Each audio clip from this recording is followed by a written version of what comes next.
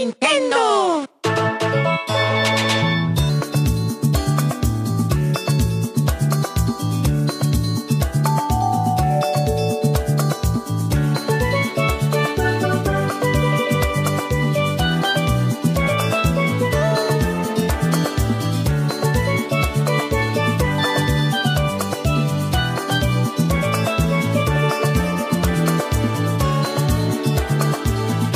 Welcome to Nintendo Voice Chat for the week of January 25th, 2017. I'm Jose Otero, and this is IGN's Nintendo Show. Joining us this week, returning guest, Stephen Lin. Thanks for having me. We have Brian Altano. What's up? And we have Per Schneider. Hello. So this week on Nintendo Voice Chat, we've got a pretty cool show for you. First, we're going to catch up with these guys and talk a little bit about last week's Fire Emblem Direct. Then we're going to jump into what we want to call the Nintendo roller coaster, and you're going to find out what that is.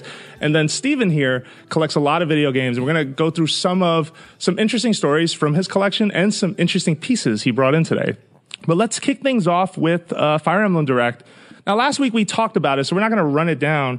I'm just curious to hear from you guys. What did you think of it? You're the biggest Fire Emblem fan I know, Per, so let's start with you. They announced way more stuff than I expected. I thought they would come out with obviously that the event was centered around the mobile game announcement, and that they would go into detail. And by the way, you know, like, it's what I expected. I didn't expect a full-fledged Fire Emblem game. We'll talk a little bit about the gacha mechanics and how that's going to turn out. But you know, I was cool with it. It looks a little bit like a Fire Emblem Imposter. You know, like the artwork, it's like slightly off. You can tell it's not core franchise title. But I was expecting a 3DS announcement of sorts, or DLC or something. What we got was Fire Emblem Gaiden, a return of that game coming to 3DS. A game based on Gaiden. It has a different subtitle, but still like a cool Fire Emblem 3DS game we didn't know about. Awesome surprise. So Gaiden, that was the second game in the Fire Emblem series, has never been released here.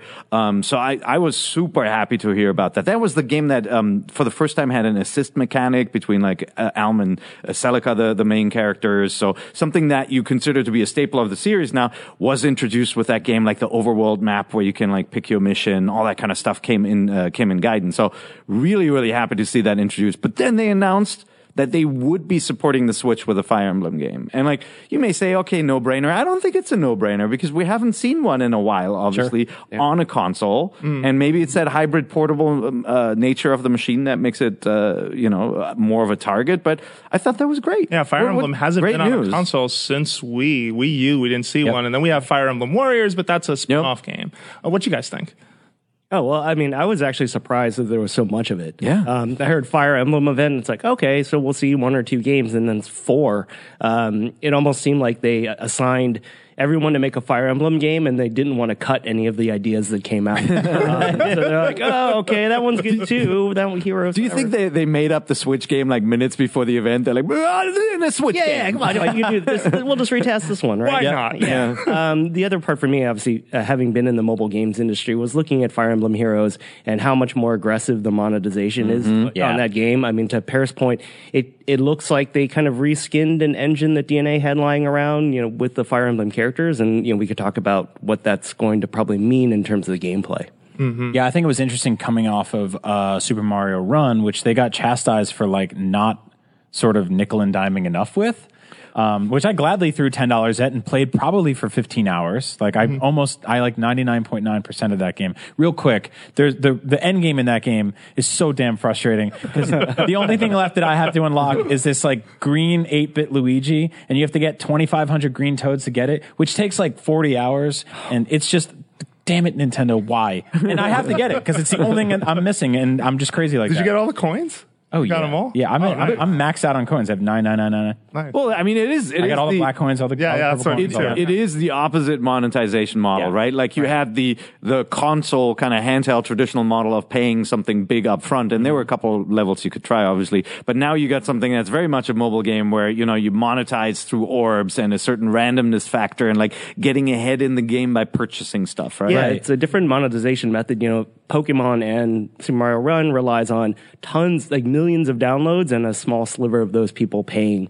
You know, Fire Emblem is a much more niche product. You're going to have fewer people playing it, but they're relying on the fact that the average revenue per paying user is going to be much higher. Like if you look at these games in Japan, some of them make, you know, hundreds, if not thousands of dollars per paying user. And that's really the monetization method. And do you expect it to be like Puzzle and Dragon? Like just kind of looking at the footage, did you get a sense of how, what kind of approach they will take with this game? Or more like strict, like much more kind of like more hooks, more monetization, more like, oh, you need to pull the lever and pay to get your secret next character? I think, so they said the orbs are how you get characters. Yeah. They've also said that there's PvP, so there's player versus player, there's arena, and there's events, right? So they can do a bunch of things. Like for events, they can charge for energy that you need to play the event, and the event is only 20 hours long, so you got to pay in. And then if they, if they go for the regular drop rates for really rare characters, like I think people now understand sort of the Magic Crate or whatever, or opening up pack of cards. They've had drop rates in previous games that are 0.01% drop rate, things like that, right? So you're going to be opening tons of packs or orbs and getting a lot of duplicate characters. They can do special edition characters, like Pikachu with the Santa hat, and so you can have like special edition Marth or something. I play a lot of Star Wars Galaxy of Heroes, right? And they do this really cool event-based thing there, and it's like the gameplay itself is pretty bare bones. It's kind of basic. There's even a button in the corner you can hit that'll just auto battle for you, which I like on the train. I'm just like, I'm leveling up without really trying. But every now and then they're like Yoda pops up and he's like, there's an event and you need 4 5-star Jedis. Right? 900 years old you become. So $900 you charge. Yeah. So the weird thing about the game is like I actually can't really give it a lot of money because there's like you can just kind of grind and get everything you need. But every now and then there's an event and you need a bunch of like 4 or 5-star Jedis to fight and fight Yoda. And if you get enough, you unlock them. So I can see Fire Emblem doing that and sort of saying like every now and then there's a special thing. You have to bring these certain characters in. The only way to get those characters is to buy them piecemeal or unlock them through some sort of tedium. But I like that. But it's got sort of like a capsule toy mechanic. Yeah. So gotcha. I'm not a big Fire Emblem guy.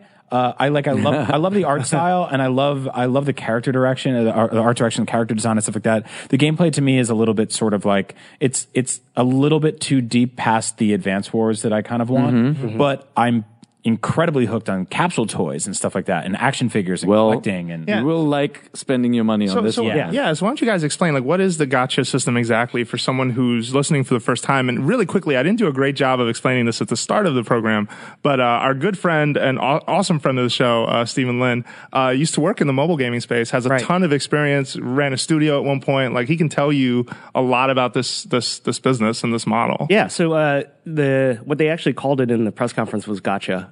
Which comes from gachapon, which is the capsule toy, right? So you put in money, turn the thing, and try to collect all of the toys.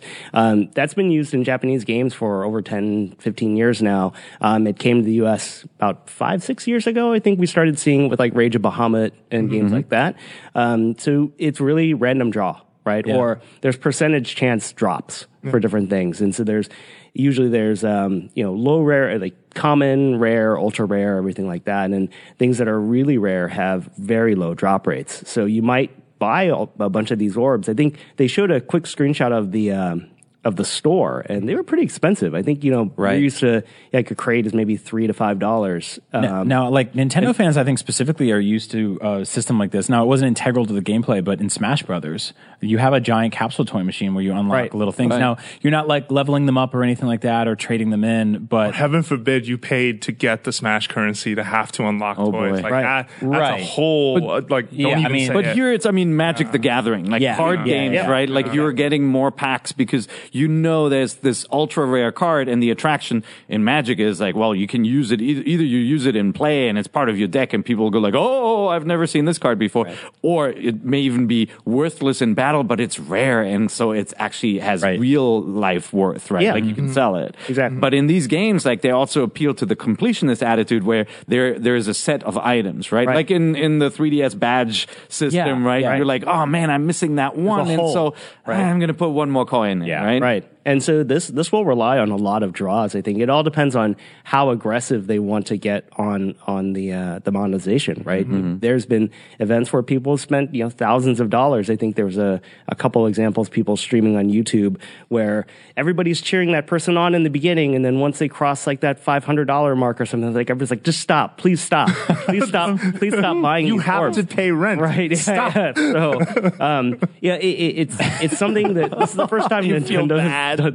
They start feeling bad. I think it's the difference between like cheering somebody on at a table like in Vegas. Oh yeah, and then being like, dude, you need help. Like we need to bring you to. I see it as the same, but maybe I'm just not a big fan of gambling. So I mean, with Fire Emblem, there's a lot of characters, there's a lot of different outfits and styles and everything. So the characters themselves are going to be a big draw with the orbs, but there's also, based off what they said, a lot of different ways. Like we're talking, a consumable energy that you do not have enough by default, right? So you need to spend to buy it. And if they go into something like guild battles, if you can start teaming up with other people and have guild versus guild, that's how the big mobile games are making money, right? It's not individual players, it's everybody pressuring you to spend to keep us competitive. Nintendo has never really sort of preyed on or even optimized gently. The idea of playing a Nintendo game is something you usually do on your own time at home, or maybe on your 3DS whenever, and it's always ready to go. I mean, you've looked at stuff like, that Rusty's baseball game where you had to piecemeal little things. But that wasn't like, oh, Rusty's tired,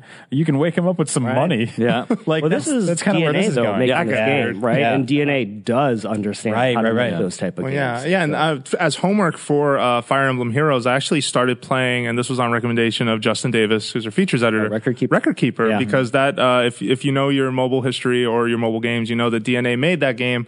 I think shortly before or way before they were acquired, Nintendo put a huge stake in that company and entered that business capital alliance, as they called it. Yep. And I will say that the time I've spent with it, if Fire Emblem leans more towards that model, which he praises that model. It seems like most people praise the way Record Keeper handled it. Record Keeper is a lot more friendly than a lot of the other games. Fair, right? I think they had a controversy over the summer where they changed drop rates like halfway through an event, something like that. But it is a lot more friendly than some of the other ones that I've seen. Yeah, and I'm having a good time with it. I didn't think that I would enjoy a lot of mobile games that are based around gacha mechanics, especially like the idea of energy that's renewable and you got to walk away. I find it that it works out way better for my phone than it ever could for my 3DS, for example. Like I feel like I've played some games on there that tried that and I just had no interest. Because it's not the same kind of platform. I think for a phone it makes more sense too, because you don't want something to kill your battery. You want a quick session and then get out. It also can catch you at a time where you're like, I really want a video game right now. Like you're waiting for something that gets delayed by half an hour. You're stuck on a train in the morning. You're like, I want to play this game and I can't. But if I throw it $2, I mean, what's $2? Like it cost me $2.50 just to get on the train. Right. So like, here you go. Here's my money. Yeah. So they'll be aggressive, but I just hope that DNA, sort of talks some sense into how they should approach it. But because we've seen them go expensive before. What was it? Oh my goodness, I can't believe I already forgot the name of it. But the first app that we got from Nintendo, Miitomo, had $90 transactions in it, but you had no reason to really ever go near it because of the hard to even find. Well, it was. Some people didn't even know they were there. Exactly. Right. Whereas this thing, it will be way more direct in terms of how it's going to roll that stuff out. It would at least appear so, given that the system that it's relying on. Yeah. To Perrin and Brian's point about the whole collection mechanic, Record Keeper has autoplay, which sounds ridiculous, right? Like, why would you want the game to play itself? It's like sometimes you want that to happen, right? I don't want to go through this battle. I'll just let it battle itself, and then I'll get the rewards so I can get more orbs. Yeah, actually, I mean, I would play more RPGs if they were like that in general. It's like the game I was just talking about before. Like, you can kind of nudge it along. Like, I can be like, hey, Chewbacca, beat the hell out of Wicket the Ewok. Right. But other than that, like, I hit the button and he's just doing it on his own. So I kind of like that. It's passive. It gives me an opportunity to sort of like check out my environment and my surroundings in the real universe that I'm in, sort of just be like, I can hit a button, put it in my pocket, walk down the street, go out to get a coffee, reach in and be like, oh, I won. Yeah. Like, that's kind of cool. What's an acknowledgement that the game is not very deep, right? And that's not really why you're paying for it. It's like, but you're entertained enough. Just get rid of the stuff that's And we're seeing that with Heroes, especially given that everything happens on one screen. You're not like scanning this massive battleground. And I want to see how that sort of translates. And it definitely works better for specific genres. Like if you did that with Super Mario and you went to collect your phone and he's on the top of the flagpole, you'd be like,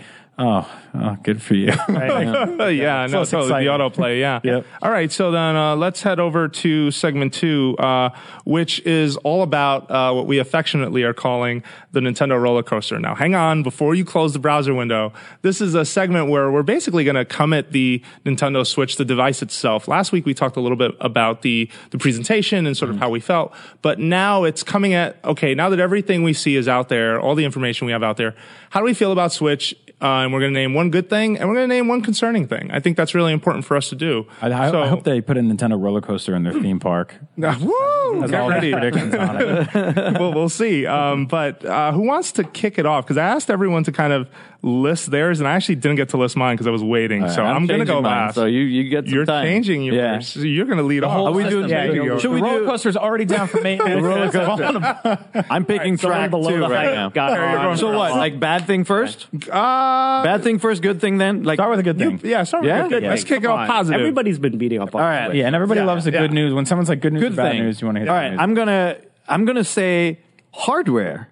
Because, I've just kind of reading feedback and people are equating this device to the power of an Xbox One or a PS4, which, of course, it does not deliver that same sort of oomph.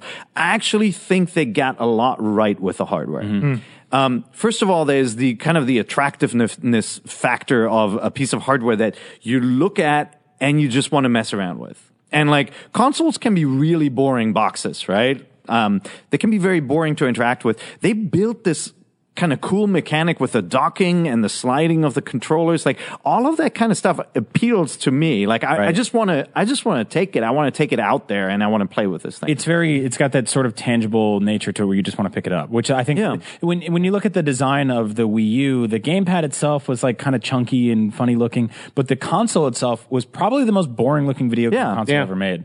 Yeah. It was just like this like weird, like oval, square, rectangle. It was just like, oh, that's fine. Whereas like I look at this machine and it's different. Like it's just like there's no other device like it. Like my iPad doesn't look like that. My iPad can't do the weird stuff with the controllers. And so when you then drill down, like obviously, power wise, it's not going to live up to these other machines, but it's respectable, right? Like if you think of a beautiful Wii U game like Mario Kart 8 and then you put it on a screen and you take it with you, there's nothing like that. There's nothing like that, right? Well, and I will say that like every demo station I went to, I was compelled to constantly take controllers off, put them back on. You want to hold it. It didn't matter. Wax like off. even if I was just I'd done it like 3 other stations ago, it was still like this impulse of like, okay, new demo station, rip them off. Okay, put them in the dock. All right, play with the grip. All right, put them back on. Okay, take up the, like you can't help it. You kind of get wrapped up in wanting to constantly do it. And then with the, please, I mean, Wayne, the other attractiveness factor, like the other thing about the hardware is just the versatility. And like it can be quite overwhelming, right? Like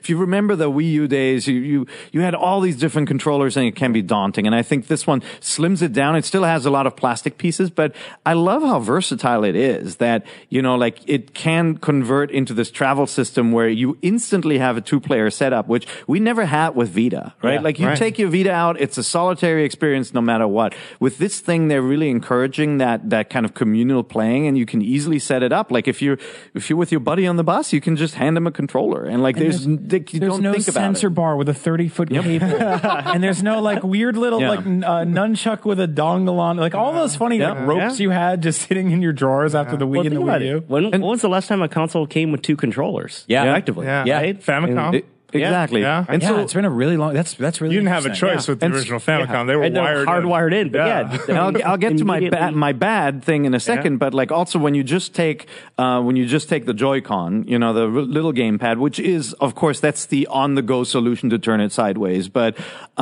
there's a lot of stuff in that thing. Yeah. And just like it doesn't have analog triggers like, the PlayStation or the Xbox One controller would.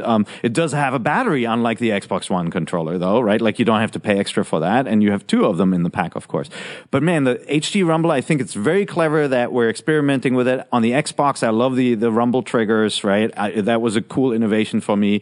On the PlayStation controller, I like the touchpad. But this one has NFC in it, and it has that IR camera in it, which we have not seen in a controller like that before, you know? And it's probably the source of the wackiest things you'll ever do with this thing, from your hand shape and where like it is in proximity to it, to even, did you see that 1-2 switch game where you're holding it up and sort of nibbling at a sandwich? Well, you're not nibbling, you're just straight up chomping. Yeah, we had that running on the live stream here in like the editorial pit in IGN, and we're all just like, what are we doing with our lives? Like, this is incredible. But and to me, as an age-old Nintendo fan who loved the wackiness of Nintendo experiments like WarioWare Twisted, like, when I see all these little things that they built into these Swiss Army knives, like, I get excited as to what they can do with it. Now, you know, that doesn't protect them from, like, they need to convince other developers to use these tools in a smart way that it's not annoying, because remember Waggle, right? Like, any motion was turned into Waggle, even if it didn't have to, and that's terrible. But I hope companies have grown up and are using these features for good, rather than just because they're there. So I'm really excited about the hardware. I think there's an interesting sort of like jack of all trades thing that the controllers are doing right now. I'm hoping it's not like a master of none. The cost of that is obviously being passed down to the consumer, and if those aren't effectively used by any developers, then you're basically spending $80 for controllers that you might not get to utilize every cool aspect of. But there is a lot of great ideas in them, and I hope it sort of sparks some creativity in developers to do cool and crazy stuff, because that's when Nintendo's at their best. I just hope that at the same time there is the expectation from the audience that not every... I feel like we've seen Nintendo introduce ideas to their platforms. You know, we had like 3D, for example, being a major selling point for 3DS. We had, you know, the Wii Motion Plus, which was eventually like the redone Wii remote, like the way it should have been from the start. But we got there. Like, we got to the point where the technology was cheap and we can put that out. And then slowly they built it into everything. But one thing that you have noticed too, when Nintendo has these experiments, is that I feel like the expectations for how often they should use them and what they should use them for are all over the place from their fans. I feel like the minute there were games they were putting out on digital shops that they were not no 3D supported, something like Box Boy, it becomes, well, then why is this here? You know, or etc. Like, you can even point to, I'm pretty sure, plenty of other like tiny experiments the company has tried where they kind of just put their hands up because they didn't want to force it. There were times where they did and there were times where they didn't. But I feel like then it became this huge talking point. Well, then why is it here? But then there's also times when it is there and it actually hinders the overall scope of what the final product could have been. I look at something like Star Fox, which came so late in the game of experimenting with dual screen gaming, that I think that some of that kind of got in the way of what would have been a more, it's like kind of more classic arcadey traditional game. Same with Paper Mario. So, but you know, it's tough, that right? was the screen on the Wii U gamepad was that console's feature. That was the big differentiating factor. I don't feel like the differentiating factor here is that it has, you know, distinct marbles and a controller rumble or anything. Those are just kind of like the bells and whistle on top that hopefully inspire developers. And that's what I want people to see. And I like that about that machine. I like that about it. The core conceit of this machine is same experience on the go that you're getting at home. And guess what? That experience at home is better than what you got on the Wii U. And that's a pretty amazing feat to pull that off as a handheld, right? Like when the Vita came out, we didn't say, oh, these graphics are so crappy, right? Like, we're like, man, this is a nice device with a bright OLED screen. And like, it was just a cool device.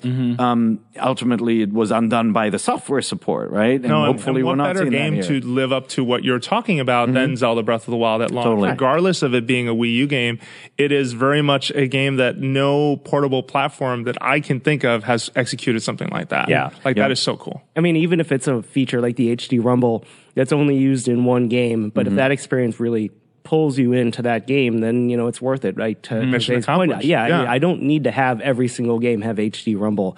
I just need it for someone who it's part of their vision in terms of what they want to make in the game, and they use it. It was like playing Twilight Princess, where I was like, okay, like the waggle's not doing it for me, but pointing is. Like, the pointer controls in that game were phenomenal, and being on day one, being like, I'm shooting arrows and hook shots with pointer controls. I remember like that Sky Temple where you have dual hook shots. And you heard the sound come from the controller. You heard there was something really catching special bugs about that. Oh really cool stuff. Really all right, you're bad. So that was the good. And by the way, there are a couple of, like, I did a little controller comparison between all the different controllers. Like, there are differences, right? Like the Switch controller does not have a speaker like that. What you just described from the Wii, you couldn't do on there. Whereas, you know, the PlayStation one obviously has lights and a speaker, and the Xbox One and the PS4 one have like a direct low latency mode when you plug it into USB. We don't know enough about this, but we do know that they don't have a USB port on them, right? The speaker thing directly 20 hours with the battery the speaker life. thing directly bums me out about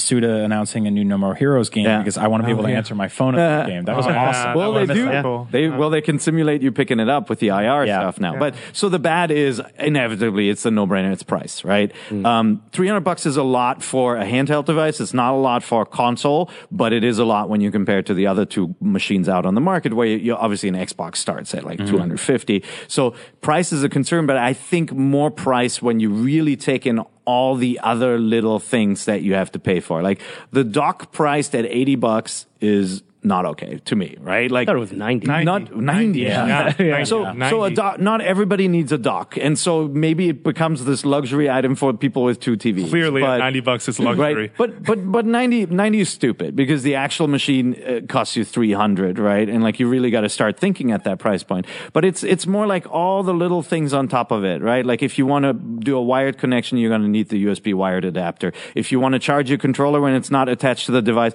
you're going to have to buy the charge grip for $30 because the grip included is not a charger, right? Like all those little things. Pro controller. Yeah. Pro Controller is that's very expensive compared Pre-order to now. the $59 DualShock 4 and the Xbox One S controller, which are both really, really good controllers, by the way. Right. Not as much as an Elite controller or something, but obviously, it's a lot. Now, that said, a full package, a Switch with 4 controllers, if you're willing to go small, is actually a lot cheaper than buying an Xbox or a PlayStation 4 with 4 controllers. Again, Xbox doesn't have chargeable battery packs either, right? And so when you stack them up against each other, it's not that the Switch is outrageously priced when you go for a full 4-player setup, but it's just a hard pill to swallow, I think, when you look at the power of the machine when you connect it to a TV compared to the others. But it is also understanding, just the convenience of what it is. Because I feel like in the comparisons to platforms, I mean, those other two, when you go out on a trip, they stay home. Yep. And that's where they're going to be. And you can do all the wireless remote connection you can. And some of the technology on that stuff has progressed and it's been cool. But at the end of the day, that's still not a thing that you took with you. And I think that is a very special selling point for this thing. I've seen some folks suggest, will they ever separate those two things? I don't think that's a reality for them. I think that the Switch concept is home, portable, and tabletop mode, which was weird, but that's a third mode, by the way. I'm still figuring that out. I've seen a lot of price comparisons to the Xbox One controller, to the DualShock 4. The DualShock 4 is probably my favorite video game controller of all time. It's just fantastic. But the battery life on it is like 5 hours. And on the Switch Pro controller, it's like 40, and it's got NFC built in. So you're paying $10 more. It's actually weird to me that the Pro controller on the Switch lasts 40 hours and the unit itself lasts 2.5. Like, I wish those two could talk to each other. I'd be like, dude, how are you lasting so long? Beaming power over. I think battery tip. I think 2.5 will definitely be the bottom of like playing on Wi-Fi in a multiplayer game. I think you'll get more playtime out of it. Yeah, I think where the 300 is actually going to hurt even more is the fact that it is a portable device. It's probably going to be breakage, or you're going to lose a controller, right? I mean, you can't walk down the block without getting an iPhone repair shop. So people are going to be dropping that thing, especially with kids. You're going to be losing Joy-Cons. So that's what kind of worries me. It's like, this thing's $300. We'll throw it into a bag, but are some people going to be where are you doing I think the costs start stacking up very quickly. When you look at the console itself, $299. I'm still kind of bummed it doesn't come with a pack-in game or anything like that. Right. But to have the console itself and have the Joy-Cons and the grip, which is, by the way, the grip is such a weird thing that it doesn't actually charge. But they sell one that does. And the only way to get this thing is in the system itself. You can't buy that thing piecemeal, like a non-charging grip. So Nintendo is effectively selling you this piece of hardware, this peripheral that doesn't exist outside of its own containment unit. I find that very odd. There'll be third-party grips, I'm sure. But I mean, you get the console for $299 plus, tax, shipping, all that other stuff, whatever you need. And all of a sudden you buy the Pro controller, maybe you want the charging grip, maybe you buy some other stuff. You're looking at like $500 all of a sudden. Day one. And that's without a game. So. It'll add, and that's, I think that's where the comparison is unfavorable, because if you go back to when the Vita came out and you look at the Vita, it's like, the Vita didn't have the option to expand that way, and so it never looked as daunting and as expensive. And so what Nintendo is doing now is they keep on saying, no, it's a console, right? Like when people say, well, but it's different, it's a handheld, and look how good the graphics are for a handheld, Nintendo still has to say, no, it's a console, because they want to justify the high price. And I feel like it's like when you're on the highway and there's like a motorcycle that goes in like the other lane. It's like, I'm a bike. And then it's like, I'm a car again. And the cop's like, I just want to pull you over and give you a ticket. Yeah. All right. So let's move on. Who wants to go next? Either Brian or Steve. I'll go next. All right. You want to see what you wrote? I love the idea that the Nintendo Switch is bringing console quality gaming anywhere you want. I think the Vita experimented with this. I think you mentioned before about the sort of like, we looked at the graphics about how they weren't as great as the PS3 at the time. We weren't as judgmental on it because I think we kind of had a feeling that Sony would get a lot of third-party support on that. Whereas on Nintendo, we're like 3 or 4 consoles in a row now being like, where's the third-party support? Get on the phone and fix it. But the fact that you can play a game like Zelda on the go anywhere is stunning. I want to see more and more stuff like that. Even Skyrim, which is like, a couple years old, but the idea of that is great. Getting on a cross-country flight, flying to Germany for Gamescom and playing 9 hours of Skyrim is crazy, or however long I can plug in for. That being said, the storage issue is still something that's... This is your bad. This is your bad? This is my bad. All right. The good is obviously that like, here's the thing, and here's a quick caveat, and you're going to hate me for this, Steven, but I go all digital these days. I do too. Actually. You do? What? Yeah. You're a collector. Yes, I'm a collector, but I've been digital on most of my consoles since. Well, you buy them twice, probably. No, actually, I don't. I don't buy steel books or anything. Yeah. Interesting. I went digital. That makes me feel so much better. Well, actually, quickly to your point, when I was in Japan for about 6 weeks, and that was when Last Guardian came out, right? And I saw all these like videos, and I wanted to play it, so I ended up buying a PS4 in Japan to connect to my hotel TV, dedication, so that I could play the game. Right. If I had something portable, I would have done that. And by the way, I own a Vita. I own the original unit. I really like the device, but I kind of stopped playing games after a while and just kind of playing the games included with the PS Plus subscription, right?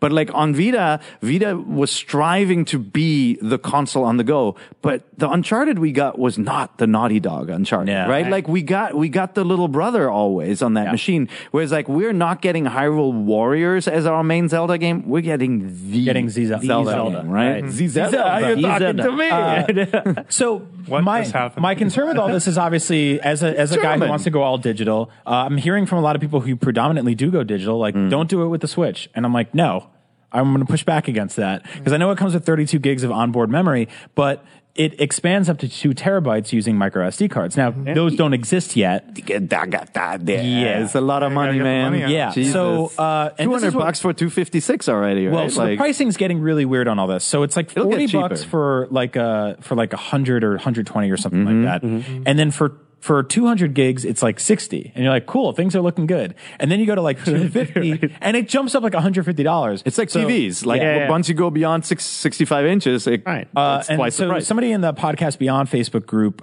gave me a good tip, which are basically with the Samsung recall, people were sending in their phones and being told to they could keep their memory cards and getting those replaced. So they're actually kept a lot of like 256 gig micro SD cards, which are now on eBay for very, very cheap. I was able to get one for like $70. Are you serious? So now I'm pretty future-proofed for a while.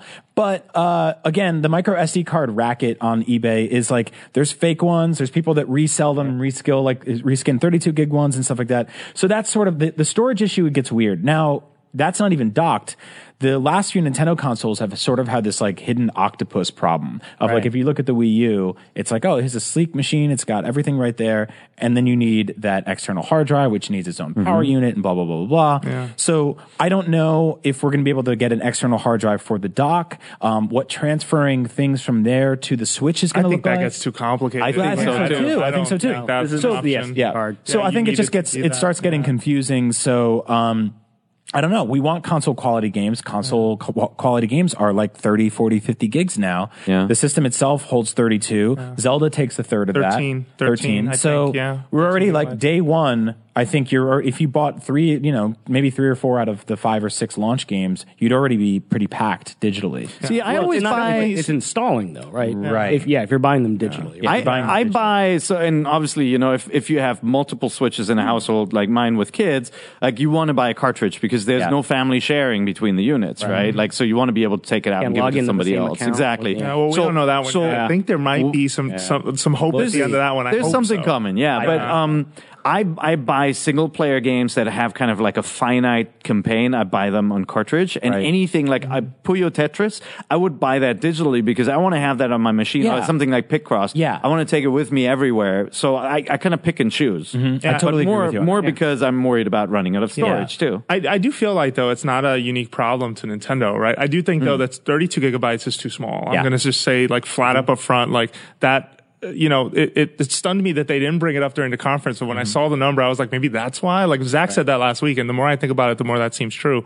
But I do think that the SD card solution they've come up with, the micro SD solution, is a good one because I feel like I'm in the same boat. Better than the Vita, right? Oh yeah, those are still. I think it costs more than a Vita. Well, those are proprietary. Yeah, that's right. I forgot about that. But my other part of this is that it's not a problem exclusive to them. Just because, like, I am, I own a PlayStation 4. I've owned my Xbox One, and I go all digital on every purchase. And it bums me out, and I've talked about this on the show before, but that I have to delete purchases when I get a new game. I'm just like, it's driving me nuts.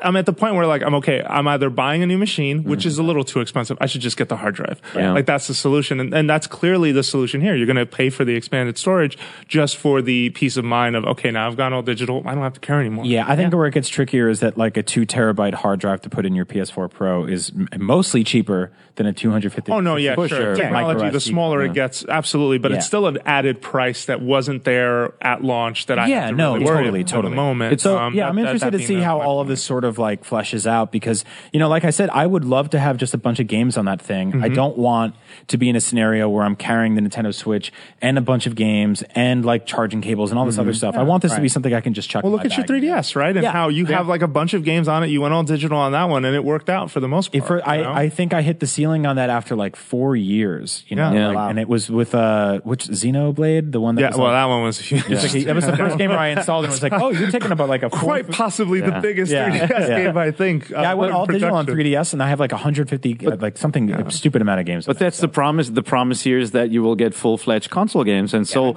once some companies will wake up and say, hey, this thing's pretty cool, let me port a 360 or a PS3 game to it. Those weren't tiny either, right? Like it's going to start adding up when you get your Darksiders and all that kind of stuff. What I'll do is I'll probably put a bunch of digital games on there, and then I'll have like, there'll always just be one in the chamber, right? It'll be like, it'll be Skyrim or Zelda. 60 gig. Whatever the big one is. The big game stays in there. And we're not even talking about Virtual Console yet, which is just that whole other black they'll be tiny. So tiny. No, but that's where that's going to be like, oh my God, like how many games do I have on this thing? Like it's going to be out of control. You've read that thing of like, it's like a JPEG of the original Super Mario Brothers is a bigger file than the game Super Mario Brothers. I love stuff like that. So, all right. Easier. So then Steven, we're going to end on you only because we're a little pressed for time, but that doesn't mean rush. That just means take as long as you want. Okay. So let's hear your roller coaster. Your good and your bad. Yeah. So my good is we get more Nintendo games, right? The Wii U was pretty rough, I think, for a lot. There's really good highlights, but when you see what's coming out just from Nintendo for the Switch, I'm really excited to play Zelda. I can't wait to play Super Mario Odyssey. There's a new Splatoon. There's just, when you see that lineup and maybe what they could potentially do, just seeing more Nintendo games is always great for me. It's and that's the pre-E3 lineup, right? Yeah, you know they're going to announce the future of the system, and we haven't even heard what Retro is up to, right? Like there are more games coming, obviously. Yeah, and there's other producers who are conspicuously absent, like the guy who worked on Captain Toad. We haven't seen or heard of a game from him for a while. That's also the same guy who worked on NES Remix. Right. There are other producers at Nintendo that I'm just curious to see when they surface. When Iguchi shows up and says, "Hey, Animal Crossing, here's the real story behind what we're doing with that," and hopefully. I mean, where's the camera cam? Hopefully, Sean, right here on me, please. Metroid. There's a series called Metroid that so many fans have been asking for. This is your time. This is it. You announced Fire Emblem with a logo. You can't even hide behind. We don't do logos. Yes, you do. All right, back to Steve. They don't seem to care about Metroid in Japan. Right? Yeah. I mean, it's pretty clear because We need more show hosts looking directly to the one-shot camera. Right. That'll change. if you look at it, it's like Kirby and Splatoon, Yep. right? It's all over Japan, but everything else was just It'll happen. It will happen. It will happen. Yeah, and like, we gave you Kid Icarus and nobody bought it, right? They'll say things like that, right? Or we gave you this. The sun comes up and the world still spins. Right. I'm waiting for this thing. I'm The sorry. sun comes up and it's shaped like Kirby. Right, yeah, exactly. And then he swallows it. I'm just, like I said, I want more Nintendo games. This is now their team that is learning a new system, but it's not too big a leap, right? They've got all these new toys to play with in the hardware to Paris Point, so I'm excited. Well, and to your point, I hope this is more of an experimental Nintendo that like, hey, you took a chance on Splatoon and you nailed it. Like we all had our doubts going in when that game came out, how it was going to do. We definitely saw there was something special to it, but we didn't really grasp it until we spent a lot of time with it. And then like a lot of us sort of turned around and were like, oh my God, this is one of the best new IPs they've done in years. Right. We've seen I feel like I hope ARMS is to some extent that game. What Splatoon was to shooters, I hope to some extent ARMS is to fighters, although they kind of have that already with Smash Brothers. That's kind of the problem. I don't know if you can win that second time, but we'll see. But I just hope they will be more confident in trying new ideas and saying, you know what? Why not? Captain Toad can have his own video. Well, it's not even like, trying, right? It's like they have to, right? Yeah. They have to take risks at this point if people are only going to buy Nintendo games. And, That's right. and I think, if you look at the Wii U 3DS era and you kind of add up all the games that were coming out between those two machines, right? If the Switch is that kind of the merger of the handheld and the console lines, and I know the whole we'll support 3DS. I've heard that story before with the Game Boy too, but I am hoping that the Switch will become the console and handheld solution for most of their stuff. And then I hope the 3DS line will be faded out and they will bring back a Game Boy Advance as an all-digital device that's really tiny and flat, and you just download classic GBA games to it for $5 for playing on the go. Like something like that, where you have the tiny device that will literally fit into any pocket, and then the Switch for the higher quality on the go and at-home gameplay. I think we're going to see so many more games for that one device then, Yeah. So I mean, it looks like they're definitely reaching into the library. So Virtual Console is probably going to be hopefully less archaic or totally. sort of random as it's been. And it's like, we saw what we didn't expect with the NES Classic. Yeah. People are willing to buy these games. Like, let's start doing that with Super Nintendo and N64, GameCube. make those little digital handhelds. Well, especially because Take they with you. introduced this console when they started getting down to the nitty gritty about it with this has inherited all of our DNA in terms of all of our consoles. And that could be just marketing speak. But, you look at that device and you're like, man, if the GameCube game rumors are true, that's going to be a fun thing to have on, like to just play Sunshine Anywhere to play, although you'd be playing it again. But Wind Waker, F-Zero GX would be awesome. Just saying, Metroid Prime. And a lot of people are playing it for the first time too, right? Like we always say that we're we're so going many to years buy out, them again. right? Yeah. The majority of people who play video games did not buy a Wii U, so don't get me that. Don't give me that Mario Kart 8 on the go is not exciting because you've played it before. You haven't. But you know what's not going to Most make people it? have not. Probably with Virtual Console, and it hasn't really dawned on us yet. I don't think the Wii games make it.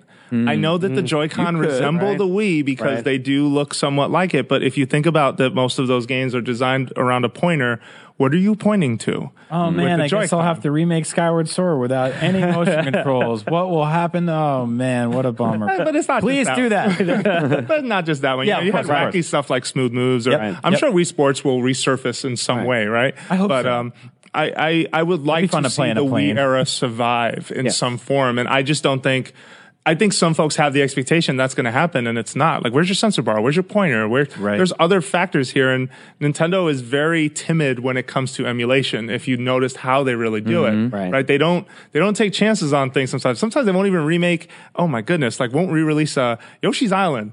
Yoshi's Island. What is the story there? Like, Yoshi's Island ran on the Super FX chip, and it is one of those games that will never be re-released, and it's also a classic game. But because, for whatever reason, They don't, when it involves a little more hardware, they just like tiptoe away, like, we don't want people to have a bad experience. We'd rather focus on something else. I feel like every new console they make or every new handheld they make, there's something in it that's sort of like, they all just get on the boat and they wave goodbye to a few things. Like, right? we'll see you. It's like, buy dual screen gaming. Like anything that ever worked on the 3DS will not work. That, really hinged on two screens. Right. Even with the Wii U, a lot of games that were on Wii U, you can't just drag and drop over to the Switch without them sort of like, even something like Star Fox would have to be totally retooled. So motion control games, a lot. They'll have to adapt them, like Advance Wars designed for dual screens will have to be adapted. Or like portrait style, right?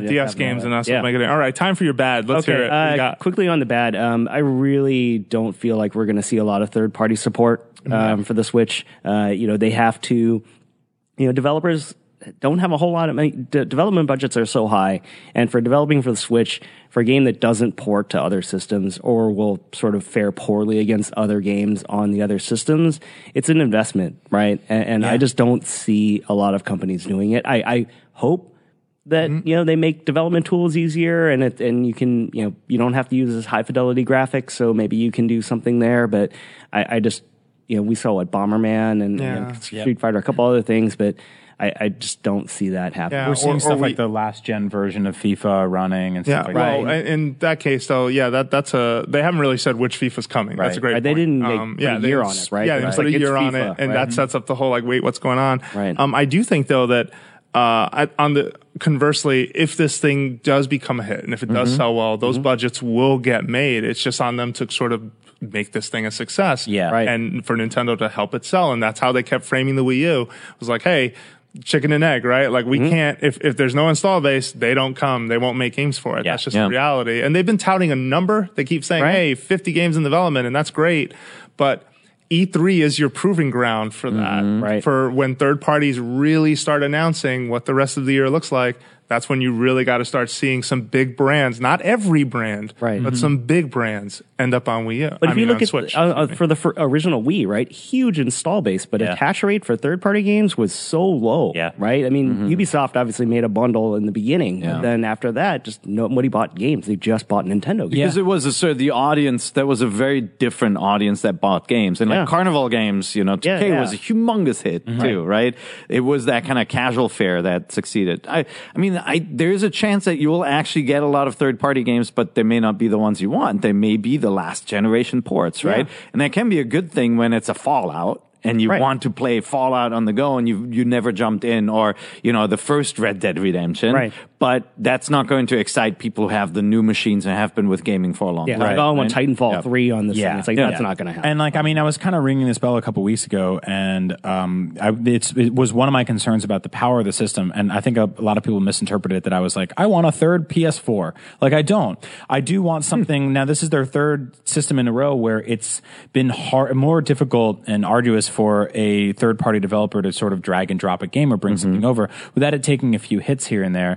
If you look at stuff like Splinter Cell, which came to Wii U, completely nixed the entire online mode, which is like a major focus of that game. Oh, they're really good with the online, Yeah, and it was really good. And I played it on Wii U, and I enjoyed the single-player stuff, but when I finished it, I was like, oh, there's nothing left here. Yeah. So, I mean, you run into those kind of issues. I think where this will succeed is the idea of something being portable, which is the advantage that none of the other consoles have. No, and I do think, and maybe you guys will disagree with me, but I don't think there is value in Nintendo being the third platform to be identical to the other two. No. I don't see a ton of value in that scenario either. If this were a more powerful box, I think that's what core fans wanted. They want, but I don't think that's a reality. And I think that's the argument from people who probably would have never bought a Nintendo machine. When they look at it, they say, why would I buy this? This is not as powerful as my PlayStation 4, right? Like, I think there was still that hope, but that doesn't make a ton of sense, right? Like the GameCube and competed not on even grounds in a lot of ways either, because the disc was smaller, right? Like certainly didn't have the online, but it was closer to the other machines. And some games actually, like Time Splitters, ran better on that machine than on the others. But that didn't help that machine succeed because it was the third machine out there. And so then it comes down to marketing and system image. And so I don't think a Nintendo machine would ever work as the more powerful version of the PS4. I just don't think they can succeed in that market. Xbox and Sony are toe to toe on third party games. Like, what's the difference? You know, the first party offering pretty much. And even then, like, I just don't see enough distinction between the two anymore. And that always kind of bothers me. No, like, but which do I pick? It's just, what I think it does is it presents a scenario where the console just looks better as a whole because there's more options and more things to play on it. When Nintendo isn't knocking it out the park every 2 or 3 months with a new game, sometimes less, sometimes more, it gives you stuff to play in between. You need a bunt. You need a single. And I think the expectations were sort of set up by Nintendo themselves when they first showed us back in October that big splash screen of all the logos of different third parties working on this thing. Right. We immediately said to ourselves, oh, that looks like something you would see for the PS4 or the Xbox. Like, this thing's getting major third party support. Right. Fast forward to now, and you have companies like Ubisoft, which I think are taking a very sort of timid approach with it. Very unusual for Ubisoft. Yeah, Ubisoft usually day one with like a ton of stuff, right? Unless there's something in the background, they're just saving to E3 or saving for the future. Right. Maybe they're just like, let's get out of the way of Nintendo for this Switch announce, and then at E3 we'll show up and say, hey, September, boom. It's also, again, the tech is sort of not necessarily holding back the vision that I think third parties have, but it is impacting the way that they present their games. If you look at a game like Steep, which is an always online game, they talked about recently how the Ubisoft games, why the decision to bring those specific games, Rayman, Steep, and what was the third one? Just Dance to the Switch, and they said, like, without these games, you can bring them anywhere, and with Steep, you can go all over your home. Yeah. And it was like, oh, wait a minute. So that's right. This won't be online all the time because this doesn't have its own data. So it basically will work on Wi-Fi. So now you're immediately looking at games that hinge a lot on multiplayer aspects, online multiplayer aspects, and going, well, you pretty much have to be tethered to a stable Wi-Fi. And that's just going to impact the decisions that I think people have bringing their games. It's different developing. Sure. I mean, even mobile games, like these devices are always on, but people don't want to eat up your data, so they will design around that too. It's really interesting. The logo, the promenade of logos in the beginning, you see Capcom, you're like, ooh, Resident Evil 7. It's like, no, it's Street Fighter 2, right? Like they're definitely like the early whammies, but and that game looks really fun and it will bring back great memories. But I think we'll have to wait till E3 to see whether there is a second step that shows something more current and new. That's the proving ground for third party, I think, and that has to show and signal that future. All right, so let's then move on to round 3. We're going to be talking to Steven, our good friend Steven has been collecting video games for a very long time, and we've talked to him about that on this program. But today he brought some special stuff. It did, and he brought some cool stories. So is get it ready a Switch? No. I'm gonna switch things up. Okay, so to 1986. This is 1986. I guess we can hand these out. All right. Take a look. Okay, so what are we holding? These look like regular Nintendo NES black box games, kind of that you bought on the NES launch. Sure. What's special about them is the white sticker that's in the middle of all three. And the sticker says Nintendo V Magnavox 86C1606 liability damages. Wow. So these were actually used in the court case of Nintendo V Magnavox on the patent infringement that Magnavox basically leaned on for many, many years. In fact, it was litigation like this that kind of killed Mediagenic to where Bobby Kotick could come in, buy it, and turn it into Activision. Wow. Like, this is a very wide-ranging patent. And they took him to court because it was Ralph Baer actually had developed father of video games, right? And so they were granted patents that basically said, like, displaying electronic signals on a television and things like collision, registering those. So that it's basically all video games have elements of that. And Sanders Associates, which Ralph Baer worked for, they licensed that to Magnavox and then Philips, and they just took everybody to court, right? Atari famously settled because they didn't have enough money to engage in the litigation, right? So these, what happens is the lawyers for Magnavox went out and they bought these games. They bought a system.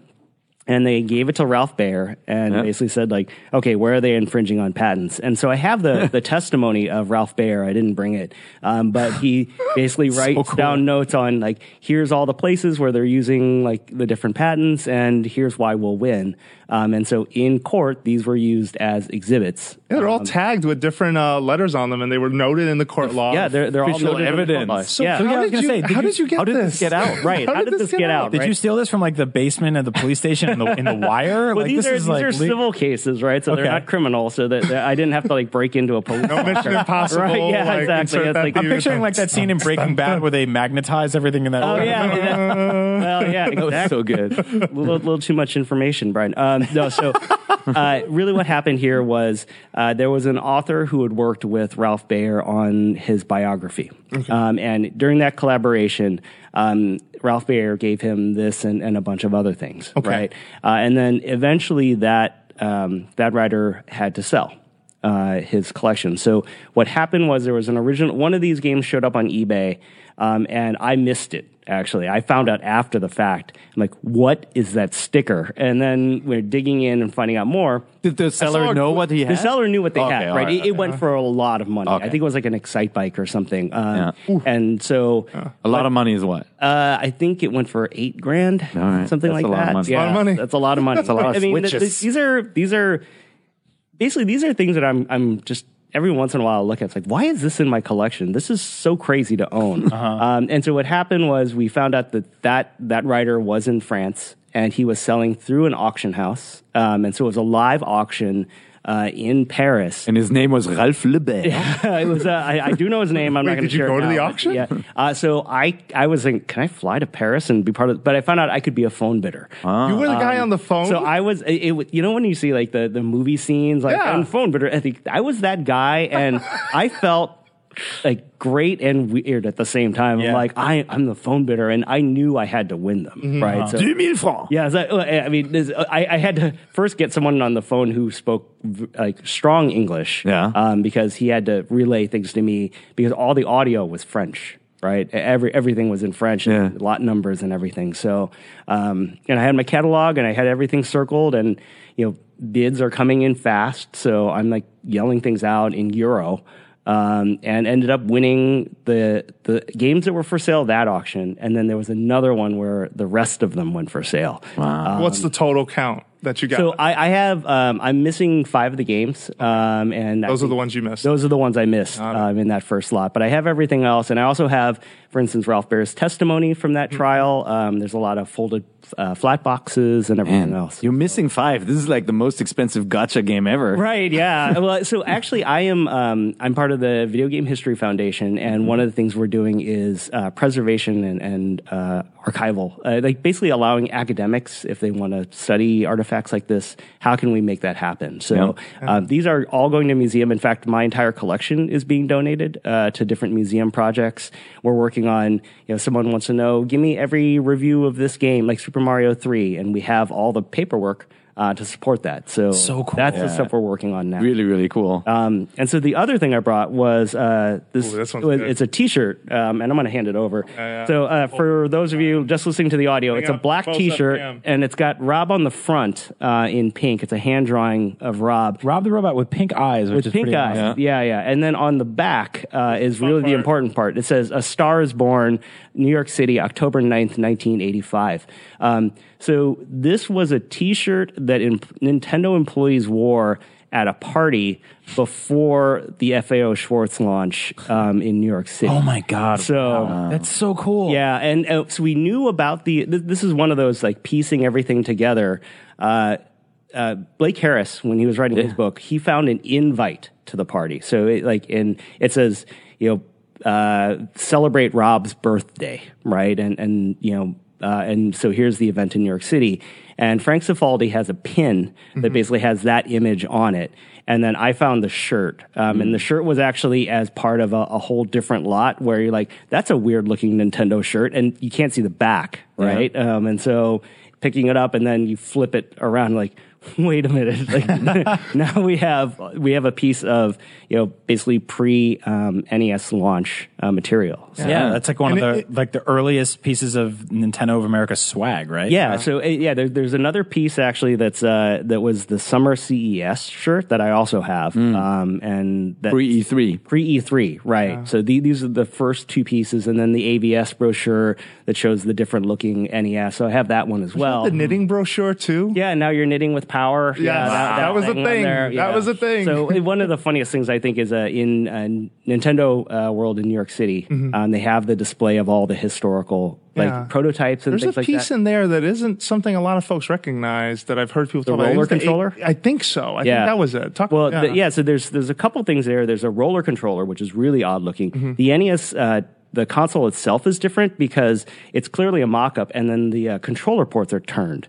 So they're vertical instead of horizontal, or horizontal instead of vertical. But the other funny thing is they have an AVS brochure in there, and there's a post-it note that says the only one in existence. And then I posted it on Twitter. I'm like, well, there's actually another one. It's in our collection. So it's right here. It's right here. And so, Frank Cifaldi has been doing a great job restoring that, scanning and restoring it. The physical artifact is going to be obviously going to a museum project as well. So that's so cool. Yeah. An interesting side note for folks, if you're unfamiliar with why Rob was so important and thereby on the front of that T-shirt, it had a lot to do with how Nintendo decided to introduce the console when they decided to sort of resurrect and bring back the video game business. Because remember, video games were over; it was considered a fad. Yep. And here's Nintendo going, "Hey, video games are cool again." And the way they kind of did that was first they made it look like what was essentially a VCR to some extent. It looked like sort of a home electronic, like almost an appliance or just a thing that you would put in an entertainment center and it would fit well. No wood paneling. Yeah, but then the second thing was a robot. And the robot being like the future. Ooh, I hit the mic cord. I'm going to say it again, the future of sort of entertainment. And they build it all on this robot, which unfortunately didn't really work as well as they'd hoped. But it got the attention. TVC. And it got them into, but it got them, into toy stores. Right. Yeah. Well, so FAO Schwartz, famously, Nintendo basically made the deal with FAO Schwartz saying, we will buy back anything that's unsold. And they had their employees in New York City basically in the store just selling the console, right? For our European listeners, FAO Schwartz was actually shut down, right? The yes, franchise. it was short. It was a big toy store chain, like specialty toy store. You can see it in the movie Big when Tom Hanks dances around on the piano. Yeah. He's not kidding. It's specialty store was like a toy store is a light way of putting it. Like you walk in as a kid. Disneyland. It was Disneyland. It was train sets. It was wall-to-wall displays. No, it was like we're like the sons and daughters of like Saudi princes go shopping. Because if you're like giant stuff giraffe. You're like, I want a 20-foot giraffe to bring home. Yeah. No, I was actually there a couple years ago, I guess, right before it closed, not knowing it was closing down. And I was in New York recently, just kind of like walking around with my wife, being like, I really want to go to like one of those big toy stores. And they shut down Toys R Us Times Square. Oh, wow. And they shut down FAO Schwartz. So there's really no big box toy stores in New York City anymore. You can still hear that song too. The Welcome to our world. Welcome to our world of toys. Their video game section, I remember going once as a little kid into the actual Nintendo section there, and it was incredible. It's awesome, and they like trains driving around everywhere. It was just unbelievable. It was like being in a in a movie. That was, I mean, they managed to make a relationship with a high profile toy seller like that, right? At a time when everybody said, no, video game machines are poison, right? Oh yeah, and they did it smart by starting in New York and focusing the effort, right? Exactly. It was like, hey, if we can make it here, we can make it anywhere. Was sort of the mentality, right? Yeah, the New York motto. What's great about this shirt is it has the date on it, right? Because there's a lot of people forget. It's like, was it like a Tuesday or was it like a Thursday where we were on and then this helps kind of set, all right, well, we had that party on a Saturday and we knew it was a couple days later, so we were able to narrow down like the exact dates. How funny that it's so hard to find out the date of something that seems so close, right? We don't know what the official release date of Super Mario Brothers. That's incredible. I mean, like Frank has narrowed it down, but there's no specific release date. And this has a lot. And there's one review. Right, it was those women who were doing like a video distribution newsletter. Is basically the only published review of Super Mario Brothers. Did they like it? Yeah. Okay. Like, look, the funny thing is, like in features, it's like features A, jump, B, run, and start pauses, right? Like they're actually calling stuff like that out. Yeah, the earliest video game criticism but you it's can find. I think this thing, though, is a great reminder as to how stunty Nintendo was and how clever in getting people to talk about their machines. And you know what ultimately worked for the Wii was seeing people use the controller. And like, that's the gamble here, right? Like when they present the Switch, just the motion of taking it out and docking the thing and putting the controllers on has that kind of cool toy factor again. Right. I'm really curious to see what people will think once they actually see it, because there are no commercials running or anything. Yeah, well, and it's a cool part of, I think, that company's sort of identity in the video game space. Like, you definitely see among the competitors, the folks the other companies that make games, there is sort of a slant towards the mature, the more in some ways, something that kind of sticks with you after you're done, like the meaningful kind of thing. And that's not to diminish Nintendo games, but I think Nintendo games' advantage is inclusion. Yeah. I think it is very much like that ability to kind of scale really well in some cases. Something like 1-2 Switch was just wacky, or something like Wii Sports, or just like video games when they jump-started video games again. I think they stumbled on that by accident, but I still think they got it right. Those games were nothing like arcade games. They weren't out to like make you insert another quarter or make you like frustrated in the moment to like stay at the machine. It was a little different, I felt, even though some were really hard too, like to be fair. But I just think that that's a unique spark of the company as a whole, and something that they get and something that they do well. And when they get it right, they do really well. And when they get it wrong, we all end up frowning. Yeah. I mean, we talk a lot about the games in Nintendo's history. Litigation is unfortunately a big part of Nintendo's history, right? They've been involved in a lot of lawsuits. They lost this one, and they lost another summary judgment against Magnavox. So it's going to be interesting to see how it shapes things going forward. There's still a lot of like motion control lawsuits going on, but there's the games, and then there's how did the company get to where it was. This is when Nintendo was scrappy, right? They had to have employees, like half the entire staff was in New York trying to sell a parent and a kid on an NES directly, right? And look where they are now. Well, and you mentioned his name, but Frank Cifaldi, who was a former journalist who now sort of works with you on so he's our CEO and founder. So we are a nonprofit. Right. Okay. And he's doing a lot of our archival work right now. We'll have more things to announce in the next couple of weeks. But we're really trying to get all this information and these artifacts out to people. We don't want to run a museum, but it all belongs in a museum. Yeah. Belongs in a museum. Yeah, I almost feel terrible because I wasn't sure how much you wanted me to say yet about the Historical Society. So I was just like, Steve collects games. And I'm just like, you idiot. Like, he does so much more than that. Like, you're a student of history, and you definitely are united with people who care about preserving it. And that's very important, because, like, not knowing the date of Super Mario Brothers, truthfully, is the result of paper records, and of like poorly kept paper records at that. Yeah. And like now in this age of digital, like everyone's like racing to preserve what they can because stuff is disappearing. Yeah. And that's sad. People are dying. So we're trying to get oral histories and get stories from the people who were there. And a lot of times they forget. So we can have documentation and really help set the table. It's like, this is where you were, here's who you were working with, and all this paper and everything really helps us. We talked about whenever companies move offices, those were always the times where things just, huge boxes just got thrown. And think about it, we're talking about one of the biggest successes in gaming, like a huge game, and the records are lost. Yeah. Now go into your Vectrexes and Fairchild Channel Fs and your Apple Pippins and all these devices that many people have never heard of, right? Where records are being lost every year. Right. And it struck me when Mike, a good friend of yours, I think he took the pieces of the building, the Atari building, because it was being torn down. So I was part of that. We were climbing under the fence to grab pieces of the destroyed Atari building in Sunnyvale. And then you guys stole rocks. Yeah, we stole rocks basically. But I have this big chunk of concrete that I have a story I can tell when I have. That's my favorite thing about whenever you're on the show and you bring something, because there's always this fun story waiting at the end of it. So I'm really grateful and glad that you were able to come out. I'm glad to be here. What can you tell folks about the future for this Historical Society? Like, are there things coming? Things are coming. We're kind of, right now, we're still doing a lot of our paperwork. We are an official 501c3, which is a nonprofit organization in the United States. We're working on things like soliciting donations. Like I said, my entire collection is going through the foundation, and we're kind of learning, this is an endless quest, right? That there's no end to what we could could potentially go through and write about. So we're trying to do some focusing there. And, we're on gamehistory.org, which is, a great URL, gamehistory.org on Twitter. And then, following myself, Frank, Mike, Simon, and Chris on Twitter. We're trying to just share some of the things we find, and then we'll kind of bring that all together and share more in a couple weeks. Excellent. That's awesome, man. Again, super grateful you were able to make the time and sort of just bring us a little closer to this stuff. I think we really appreciate it because we were there, right? Like we're the target audience, I think. Totally. Whereas maybe some younger folks watching the show, I'm not sure if you care as much, but I encourage you to because this is very important to this industry that we care about so much. Yeah. Sweet. All right. Well, that's our show. Next week, we're going to have to talk about some question box questions. I know some of you have been emailing us and talking to us, and we definitely want to address those questions, but we'll get to it.